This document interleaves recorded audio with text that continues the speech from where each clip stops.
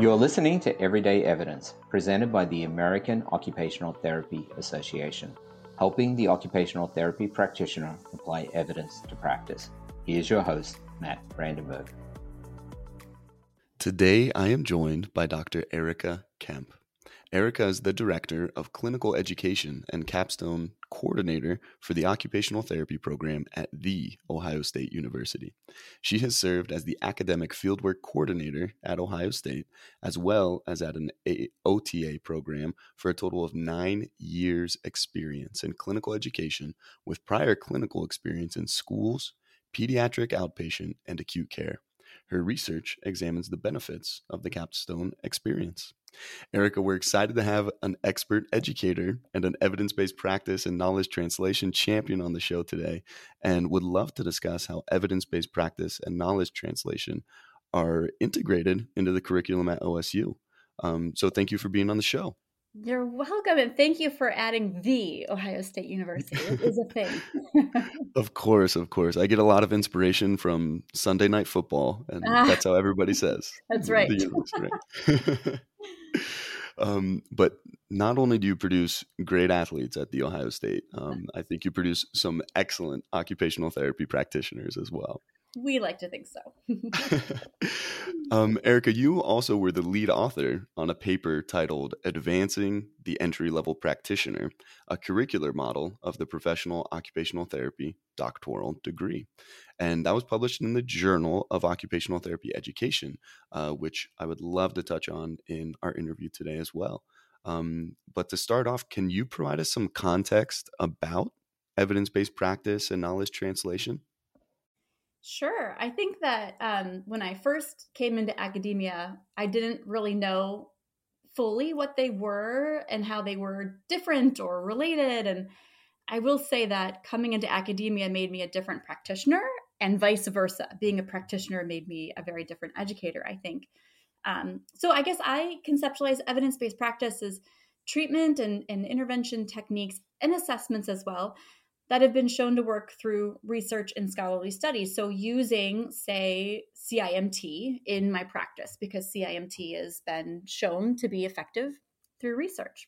The cool thing I think about it is that the research may be outside of the body of occupational therapy too. Often when I talk to practitioners, they're like, well, there's no evidence. It's like, well, there is. It's just you have to sometimes look for it. So for example, does the implementation of sternal precautions during activity post-open heart actually have beneficial outcomes like protecting the wound, or do they impede recovery of activity?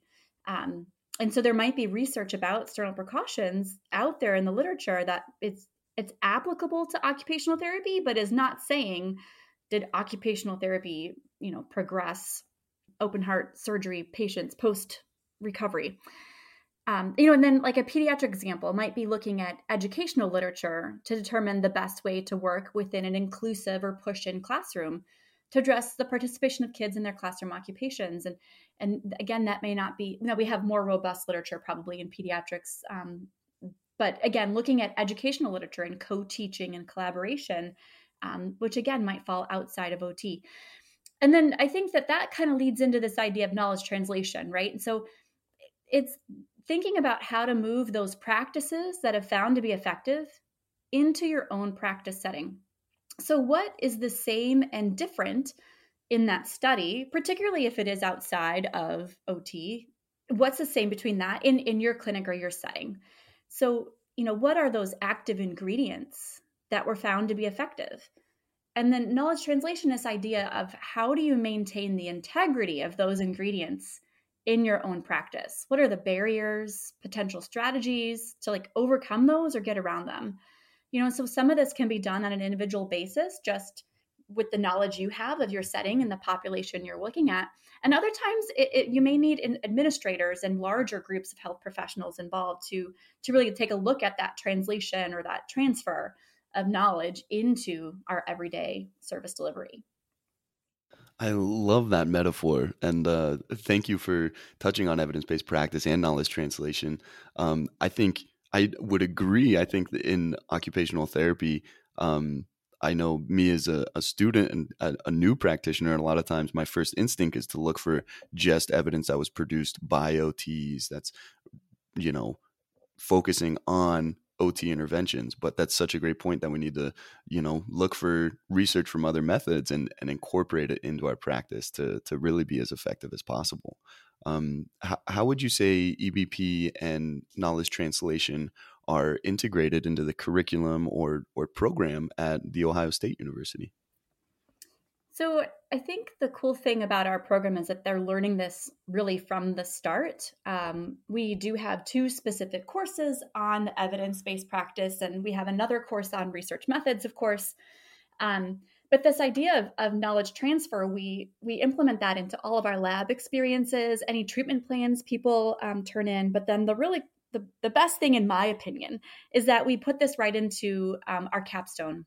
So our capstone is really about exactly this, taking the evidence that's out there and figuring out how does this match to a capstone state. And I think that the one thing I also want to throw in is this idea that looking at a body of literature versus just one article is really important in this whole concept. I think that we often sometimes we'll see practitioners, what we call cherry picking the literature, where people are maybe just using one article to guide what they choose to do, rather than considering that whole body of literature and thinking about maybe what's common across the studies that was shown to be effective, and then considering how to implement those active ingredients into practice. And so our capstone process takes students and mentors, the site mentors, out in practice through that whole process. And so our capstone really is about implementing best practices into actual service delivery, whether that's in a traditional medical setting or in a novel community setting. I think it can be accomplished really anywhere. That sounds like such an awesome capstone experience for students and mentors alike. I don't know. Right now might be a good time. Is there an example of a capstone that you could share that really illustrates how EBP and knowledge translation are shared or integrated there? Sure. So we do these in, like I said, traditional medical as well as community settings. So we've had within our traditional medical setting right here at Ohio State, we had a student that was really interested in disorders of consciousness and how to, what was the best intervention for those, really, really early stage brain injuries. And so she did a comprehensive literature search on what is the best treatment for patients with disorders of consciousness. And then she partnered with our rehab hospital here and looked at what were they currently doing, and ended up that there were some gaps, right, between what the research was showing was effective and what the facility was currently doing. And so throughout her capstone, she used implementation science essentially to evaluate what were the barriers to implementing this evidence. And throughout her capstone then created some of those strategies to help eliminate the barriers. And as a result, she ended up sort of overhauling their practice guidelines for disorders of consciousness. And she was able to work interprofessionally on this. So it was not just OT, but she was also working with the PM&R doc and PT and rehab psychology and nursing, and looking at this really from a big perspective. So the really cool thing about that is it also gave her this opportunity to see interprofessional collaborative care and looking at how evidence can inform really the whole episode of care, where how OT fits into this larger, health system. We've also had students do this completely in a non-traditional setting, quote unquote. I hate the word non-traditional. I like novel or community setting or something a little bit better, because I think it tends to make people think that, oh, we're not really there, but we are more and more. I think as our profession has expanded, we are more and more out in the community. So for example, with our local zoo, we had a student go out and she was specifically interested in inclusion of children and their families with disabilities and helping them to be able to access community leisure. So she really looked at, what are the strategies that facilitate participation of children in community leisure activities. And so that literature review then was, she took that information, what are the active ingredients, and went out to the community partner at the zoo and looked at, well, what are they currently doing to enable families and children to be able to come and enjoy the zoo. And so she, again, did this systematic process of looking at what are those barriers, what are some of the strategies that might help them eliminate some of those barriers, and then was able to set that up for sustainability with the zoo and kind of leave that for future employees and then potentially students again. So that's two different examples, I think, of how this can happen really in any type of setting, and how really the site mentor also benefits from the student's ability to pull this evidence forward to grade and understand what that literature is saying. And then the site mentor really contributes in their expertise in that area, for the zoo example, education of a wide variety of individuals that walk through their door, right? And how do we make sure that it is accessible? Those sound like amazing capstone experiences. So thank you for sharing those examples. And it sounds like you're, at Ohio State, evidence is really emphasized in a wonderful way that empowers students and empowers these partnerships that you have with mentors and different capstone sites. I'd love to dive into your paper a little bit right now. Sure. Your paper does acknowledge that there are mixed opinions and perspectives about entry-level doctorate programs. Historically, occupational therapy has shifted entry-level practice requirements from a bachelor's to a master's degree, and in recent years has discussed transitioning a step further to requiring a doctorate degree. What would you say are the benefits of an entry-level doctorate degree, and what's kind of your opinion about OT continuing to offer both entry-level master's and entry-level doctorate degrees? Yeah, I think that my personal opinion has changed on this a lot. I am a bachelor's degree OT. So I graduated back in 2000, right when they were starting to move to an entry-level master's. So I've seen, the shift. I've also seen the shift in the healthcare system. And I think about like what I did as an entry-level practitioner compared to what we're doing now. And I think that there is a change in that. I personally do think that there's a benefit to both degrees, master's and doctorate. For some people, an extra year of school is really not something they can look forward to. And the idea of an independent doctoral level project might be really daunting for some. For others, cost is definitely an issue. And another disadvantage I've heard to a doctorate that I've heard graduates speak about is just that sheer burnout they feel by the time they hit level twos, particularly if they're traditional students and have not really had, some brain breaks, time off. OTD programs are pretty intense with high credit loads.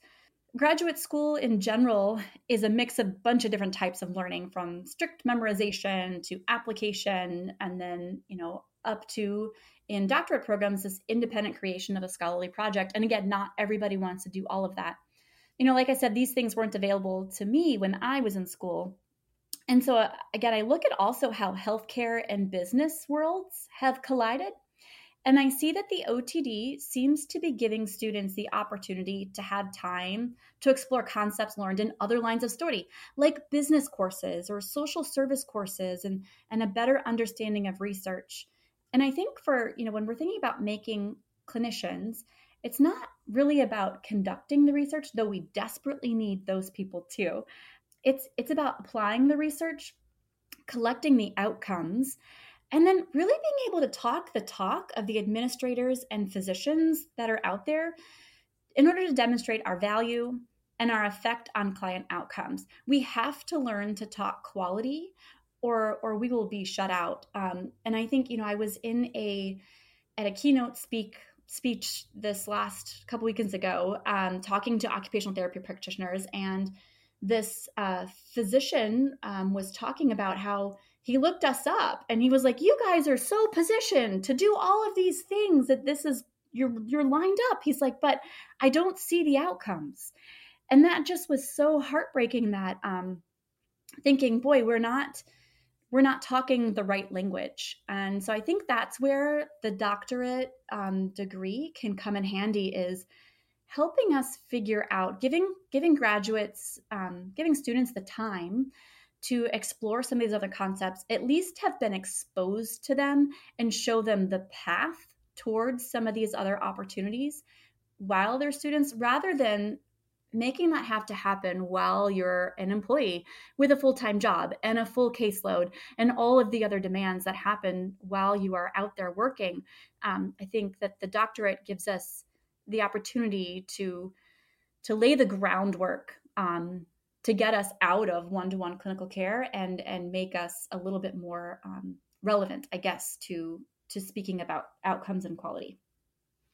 Thank you so much. That was a really long answer. No, it was very eloquent and very well said, and definitely makes a lot of sense to me as well. We'll get back to our interview right after this quick message. You all know we really try to make research more consumable and applicable on everyday evidence. But did you know that just 1 minute of your time could help us to improve the show, improve the resources the American Occupational Therapy Association provides for practitioners, and improve the application of evidence to practice within our whole field? Please take our 1-minute survey. It's only 3 questions, and you can find the link in this and every episode's description, and support the AOTA in continued efforts to improve our podcasts and to improve the translation of research to practice. Now back to the interview. Can we talk now more about the specifics of the Ohio State's entry-level OTD program? Could you give us maybe an overview of the timeline or progression of that entry-level OTD? Yeah, so our program is 3 years continuous, which is why I mentioned the burnout situation. There are, of course, some gaps between semesters, but so our curriculum is sort of developmental. We start with some foundational entry-level courses and theory. Concepts build on each other in the first 5 semesters when they're pretty much all didactic and lecture lab types of things with some level 1 fieldwork sprinkled in. And then they go out on their 2 semesters of level 2 fieldwork. And then the thing I really like about our curriculum is that they come back to campus for an entire semester after those 2 level 2 fieldwork experiences. And they've really kind of gone through this transition of student to clinician, right? That's really an amazing experience that happens on fieldwork. And they come back more our equals. And they get to then learn and focus on concepts outside of this one-to-one clinical practice model. And so they have coursework in consultation and management, as well as their capstone proposal. And then they also take an advanced topics course. And that advanced topics course is like sitting around in the cafeteria with your best OT friends, talking about the really tough patient that you have, which, is really fun, actually. And so I think that's the thing that I love best about the way that ours was conceptualized is they come back for this 3rd year. It's really their doctoral year. It's very self-directed. It's a very different model of teaching and really respecting the fact that they have become clinicians in that time. That does sound like a very, very fun course. What would you say are the overarching goals of the entry-level doctorate degree there? So we have 3 curricular threads, 3 goals, really. The first one is this idea of excellence in clinical practice. We want to make really excellent general practitioners that can do, as ACOTE standards say, walk in and treat a variety of clients at entry-level competency. Our second goal is to create practitioners that are effective knowledge translators. How do they take that research into practice with them? And then our last goal is really focused around this idea of professional development and leadership. I love how knowledge translation is one of the goals of your program. And I want to follow up on each of these goals. In what ways would you say are students' clinical skills enhanced by the curriculum at OSU? Yeah. So, we are luckily in the middle of a giant academic medical center where we do have some resources at our fingertips. So one of the things that we've done just internally within our program is really increase the use of labs and a lot of turning things into active learning, of course, which I think most programs are doing. The other thing we've really done is add in some standardized patients. So we have actors that come, and there's an entire simulation space that all of the health sciences colleges at Ohio State can make use of. So we've incorporated standardized patients into pretty much every semester, which has been really helpful. And then we also have this sort of developmental piece of experiences that happen. So they start out with some faculty-led experiences in the community, just seeing the populations that they might work with.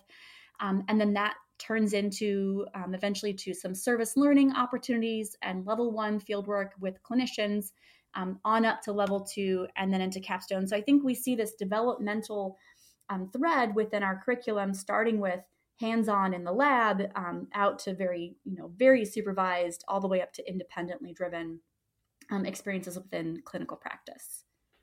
Awesome. Thank you.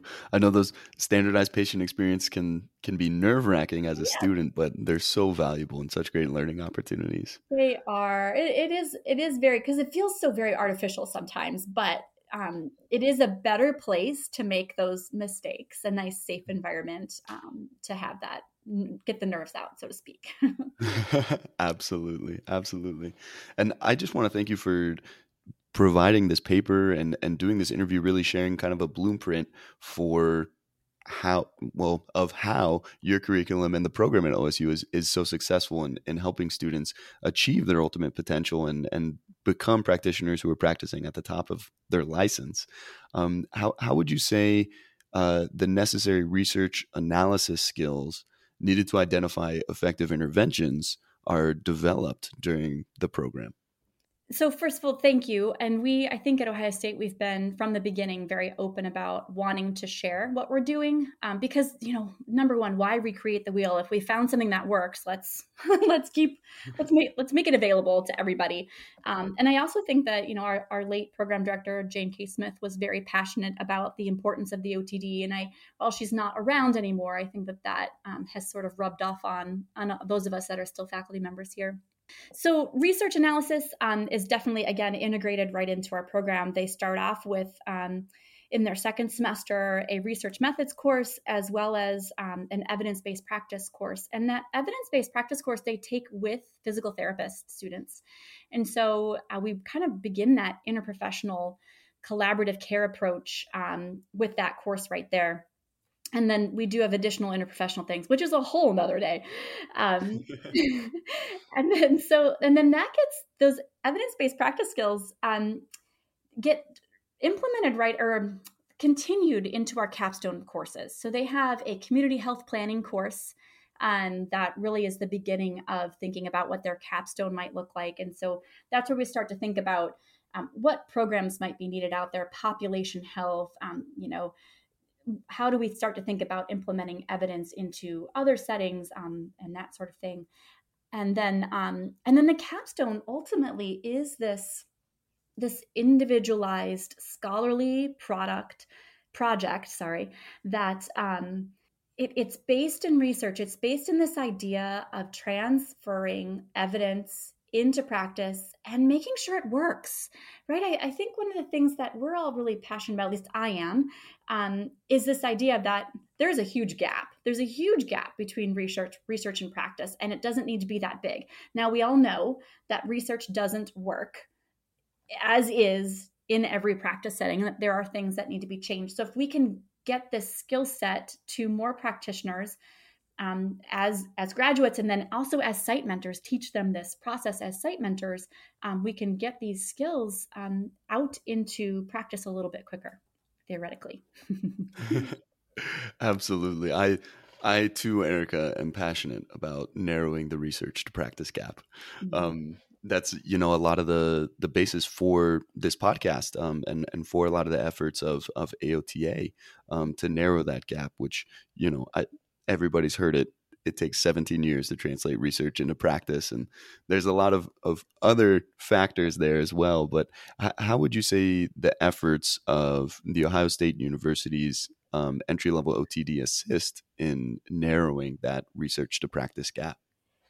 Well, I mean, the obvious one is the capstone. Now, our level 2 fieldwork, I don't want to ignore that, also has an evidence-based practice assignment where they, again, are looking at a clinical problem while they're on their fieldwork, working with their fieldwork educator to identify that. And then they pull forward at least 3 articles that would help identify the best intervention or assessment for that clinical practice. So I think that it starts back in our coursework, where when they turn in an intervention plan, they're often having to attach an article to why they chose that intervention. And then we continue that in level 2 fieldwork, where they're looking at an actual clinical patient potentially, and finding some ideas in the research as to that would support intervention that would need to happen for that.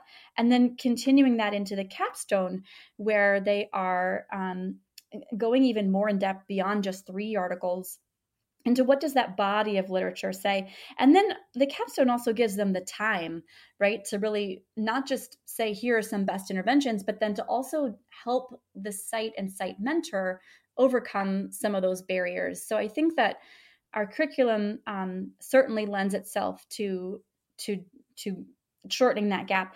But honestly, I think the other thing where that gap really exists is academicians like myself being able to talk to clinical practitioners.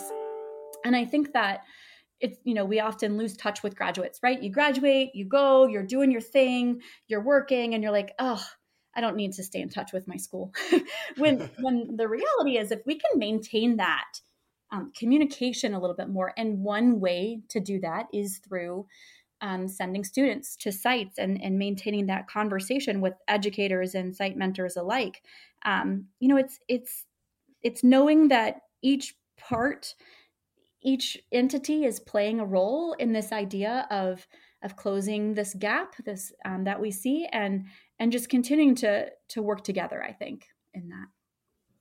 I love that emphasis on collaboration and continued collaboration from students and practitioners and the university. That's an awesome perspective to have. Are there any other experiences or courses you'd like to mention or touch on that help prepare students to apply and adapt evidence-based practice? Yeah, I think we covered a lot in this last couple minutes. So I don't know that I really do. Yeah, no, sounds good. This is you're really painting a picture of what the entry level OTD experience is like, and how it can help to narrow that research to practice gap. I have a question for you. After seeing so many doctoral capstone experiences over the years, what would you say contributes to making a capstone as successful as it can be? So this one I had to really think about a little bit because this is my 4th year doing this. And I think that, number one, the student has to be interested in the topic, right? That obviously has to be. And I think one of the hard things is getting both students and site mentors to see past the a third fieldwork for this. I think that's one of the things that I'm really trying to help break down. So you have to ideally know what the student's interested in, and then pair them, or facilitate them finding. I don't want to use the word pair because that implies that I just match them up, which isn't correct.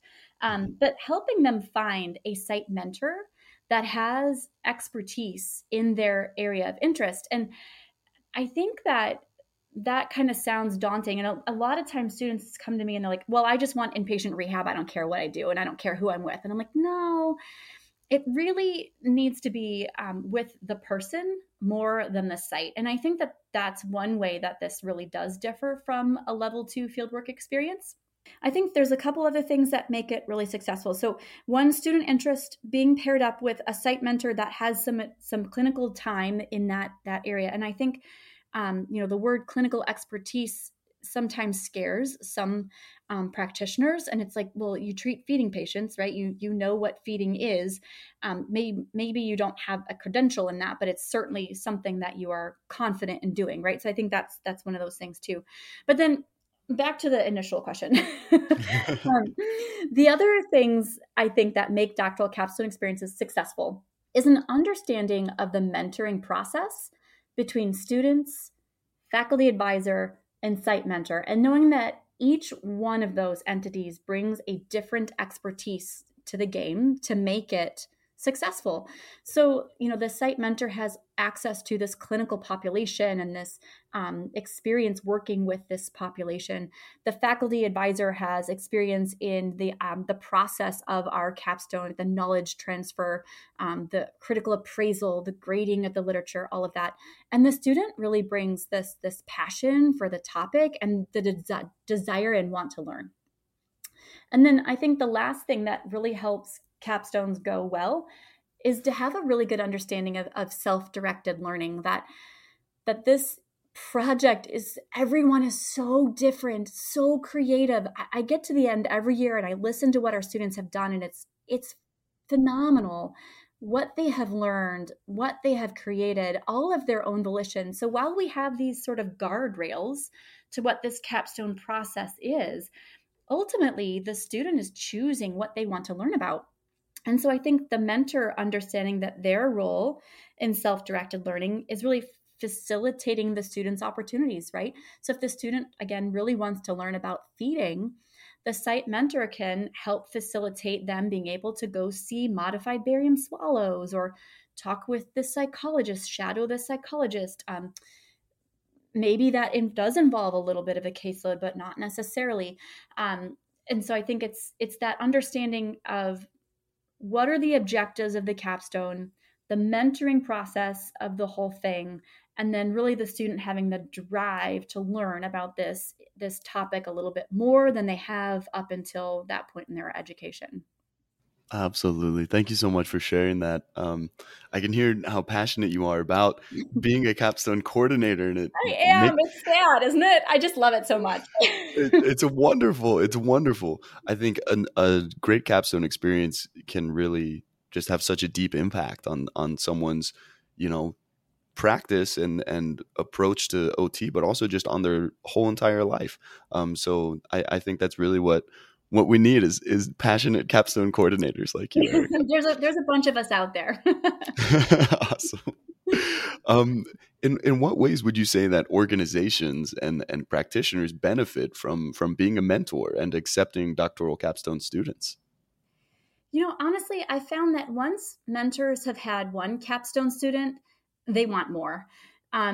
It's an opportunity for the site to learn about what's effective in the literature. The mentoring relationship for the mentor is so rewarding because they just see this student blossom and become a practitioner. And I think that the sites also really benefit from gaining strategies in eliminating barriers. So it might be a deliverable like new patient education materials or new staff competencies created, new clinical guidelines created. And I think that it also introduces the organization to the concept that OT practitioners do not have to live in one-to-one clinical practice.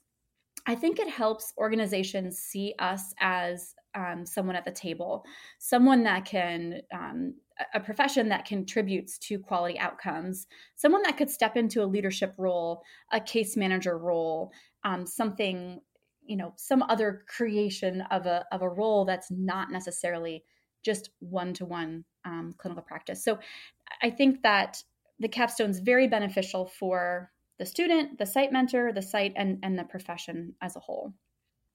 I love that. It sounds like there's so many benefits. How could clinicians and academic programs make that connection and really partner to, bridge the gap between practice, education, and research through capstones? So we actually are going to have a pre-conference at AOTA this year. There's a group of capstone coordinators that I work with. They're amazing. We call ourselves the ad hoc Capstone Innovations and Outcomes Committee.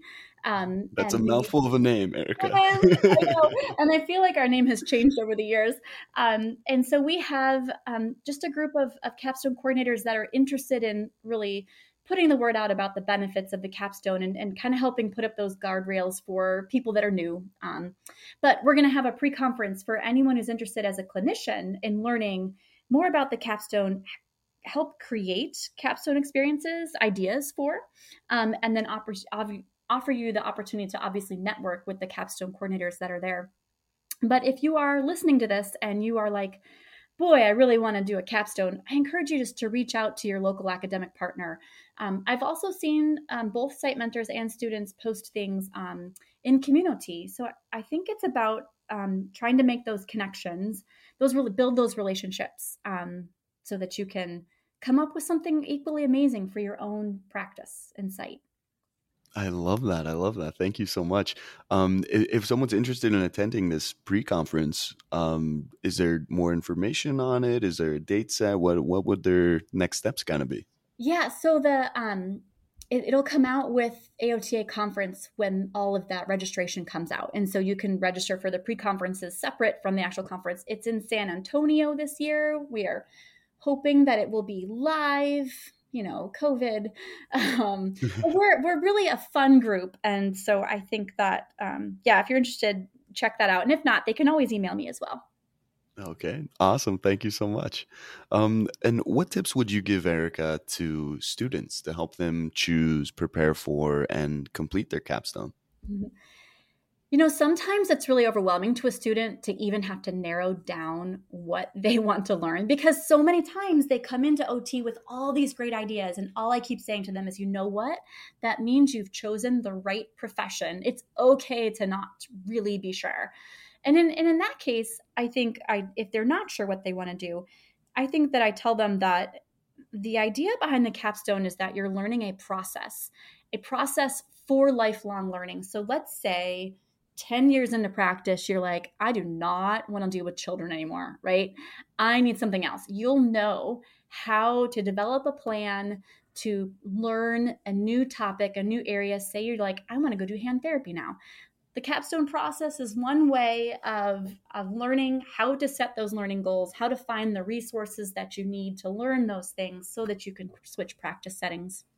So sometimes I tell students, don't worry about it. It's okay if you don't have that specific interest. Just enjoy the process and really file that away.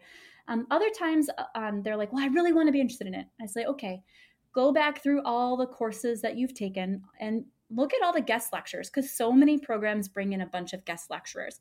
What was that guest lecture about? What is the topic that really grabbed your attention, that you didn't even realize you were studying, that you lost time, you were in the flow? Those are the things that probably would make a really good capstone. Another approach to it is to think about, where do you want to be 3 to 5 years from now? Maybe you want to be in an administrative position, or you want to be on the payer side. You want to be a policymaker. You want to be teaching somewhere. So thinking about that down the road will also help you pick an area of focus that maybe isn't clinical practice. Maybe you are going to look at leadership skills, administration, policy. And so kind of thinking about that down the road. So there's lots of different ways to figure out what your capstone is going to be, depending on where you're coming from.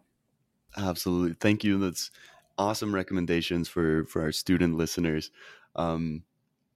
So thank you. How do you hope educators really use your publication from the Journal of Occupational Therapy Education and what you've shared today related to OSU's entry-level OTD? I think for programs, I think the challenge is to consider how the capstone can be a scholarly, and I'm going to use the word clinical, project purely to differentiate it from a research dissertation. Now, I understand that clinic might be out in the community, something new, social service, or somewhere other than a medical facility. But I think that I use that because it's a clinical doctorate. So how can this capstone be a scholarly, independent clinical project? And then thinking about linking that to your own program's curricular threads. So we've talked through today about how, our capstone really reflects each of the 3 curricular threads that Ohio State has, but maybe your program has completely different focus. So I think it's about matching that back to your own. And then I think it's about pushing practitioners, your site mentors, and your graduates to quote unquote practice at the top of their license, right? I think you mentioned that earlier. I think that I see so many burnt out, overburdened practitioners out there. And because let's face it, one-to-one clinical care is exhausting.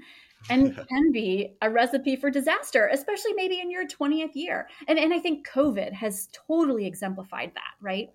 So I think that this capstone model helps us model ourselves after something more like nursing. So if you think about nurses, they may work the floors for like 3 to 5 years, and then they move into a different position. I mean, how many positions do you see in community and in inpatient type of settings that say nurse, nurse registration? But why not OT? Why can't we be the ones to move into case management, quality improvement, or whatever it may be? But there's still the option for those warriors that are still in the ICU for like their whole career, right? So I think just it's a nice thing to think about. How can the capstone then model changing that practice, and what might that look like in your own academic program? I love that. A new perspective, a new way to look at the capstone, and really having a lasting impact with practitioners down the road after they graduate and are well into their careers. Yeah. Another thing I tell people too is like, if you get through your capstone and you're like, I hate this, that's a win in my opinion, right? Like, like what didn't you like about it? Where was it the site? Was it the topic? Was it what you were doing? I mean, or did you just love it? I think that really can help guide your career in so many ways too. And that's a great point. I think when I was a student, which really wasn't that long ago, I loved every aspect of OT and every practice area that we learned about in our curriculum. I was like, oh yeah, like I could see myself potentially doing this. So I had a difficult time really narrowing down where I wanted to apply for jobs, like what type of setting I wanted to be in as, a new professional. And that's a great point. I think the capstone can really help people kind of narrow that down and see where they want to be practicing in their career. Erica, what resources would you recommend to listeners who want to learn more about curriculum development and how to include EBP and knowledge translation in occupational therapy academic education? Yeah. Well, I know that there is a new curriculum blueprint model document. I'm not sure the exact words on what it is, coming out by a task force that will have it's much more user-friendly than the last version was. But I think backward design is a really great way to think about curriculum design. And then as far as EBP and knowledge translation, I know AOTA has a knowledge transfer toolkit up on their website. I think also any article on implementation science is really a useful way to think about a capstone. And then there's another group out there, Learning Health Systems Rehabilitation Research Network, or LEARN, is really looking at improving rehab and quality across the board. And so I think that's another potential resource. And then the capstone coordinators are putting out a lot of research. So keep your eyes on JOTE. I think there'll be a lot more articles forthcoming on what seems to be working and what's not in the capstone world in particular. Absolutely. Thank you. And that knowledge translation toolkit, another Ohio State University product. Yes, it is. we love OSU. And I just had a follow-up. What is backward design when talking about curriculum? Yeah. So backward design is the idea of thinking about, what is the outcome that you want for the student or the program first, and then working backwards. What are the experiences and things that they need to learn to get to those outcomes? So, and what are then the assessment measures of the things you want them to learn? So it's this idea of linking everything from the finish. Where do you want them to be? Rather than thinking about what do I want to teach them? It's what do I want them to be able to do? Therefore, what do I need to teach them to get there, type of thing. I like that. I like that a lot. Thank you. Yeah. Erica, this has been a wonderful interview. Thank you so much again for your time, for sharing your knowledge and your expertise. We've made it now to the final question, our final segment, the golden nugget question is what we like to call it.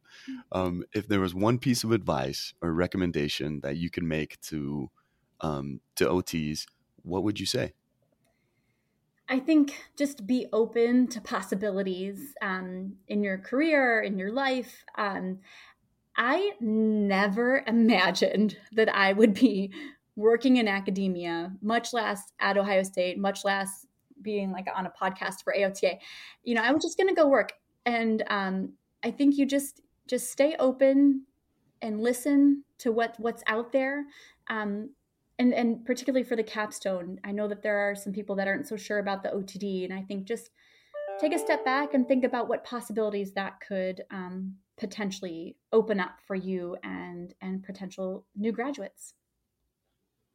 I love that. It's an excellent nugget and a wonderful way to end the show. Mm-hmm. Stay open to the experiences that may come your way, and also stay prepared so that when those opportunities do come, you can take them. Yeah, absolutely. All right. Well, I love it. Thank you again so much, Erica. It's been a real pleasure talking with you. Yeah, thank you for the opportunity. Thanks for listening to Everyday Evidence. Tune in next time for more evidence-based practice insights and applications.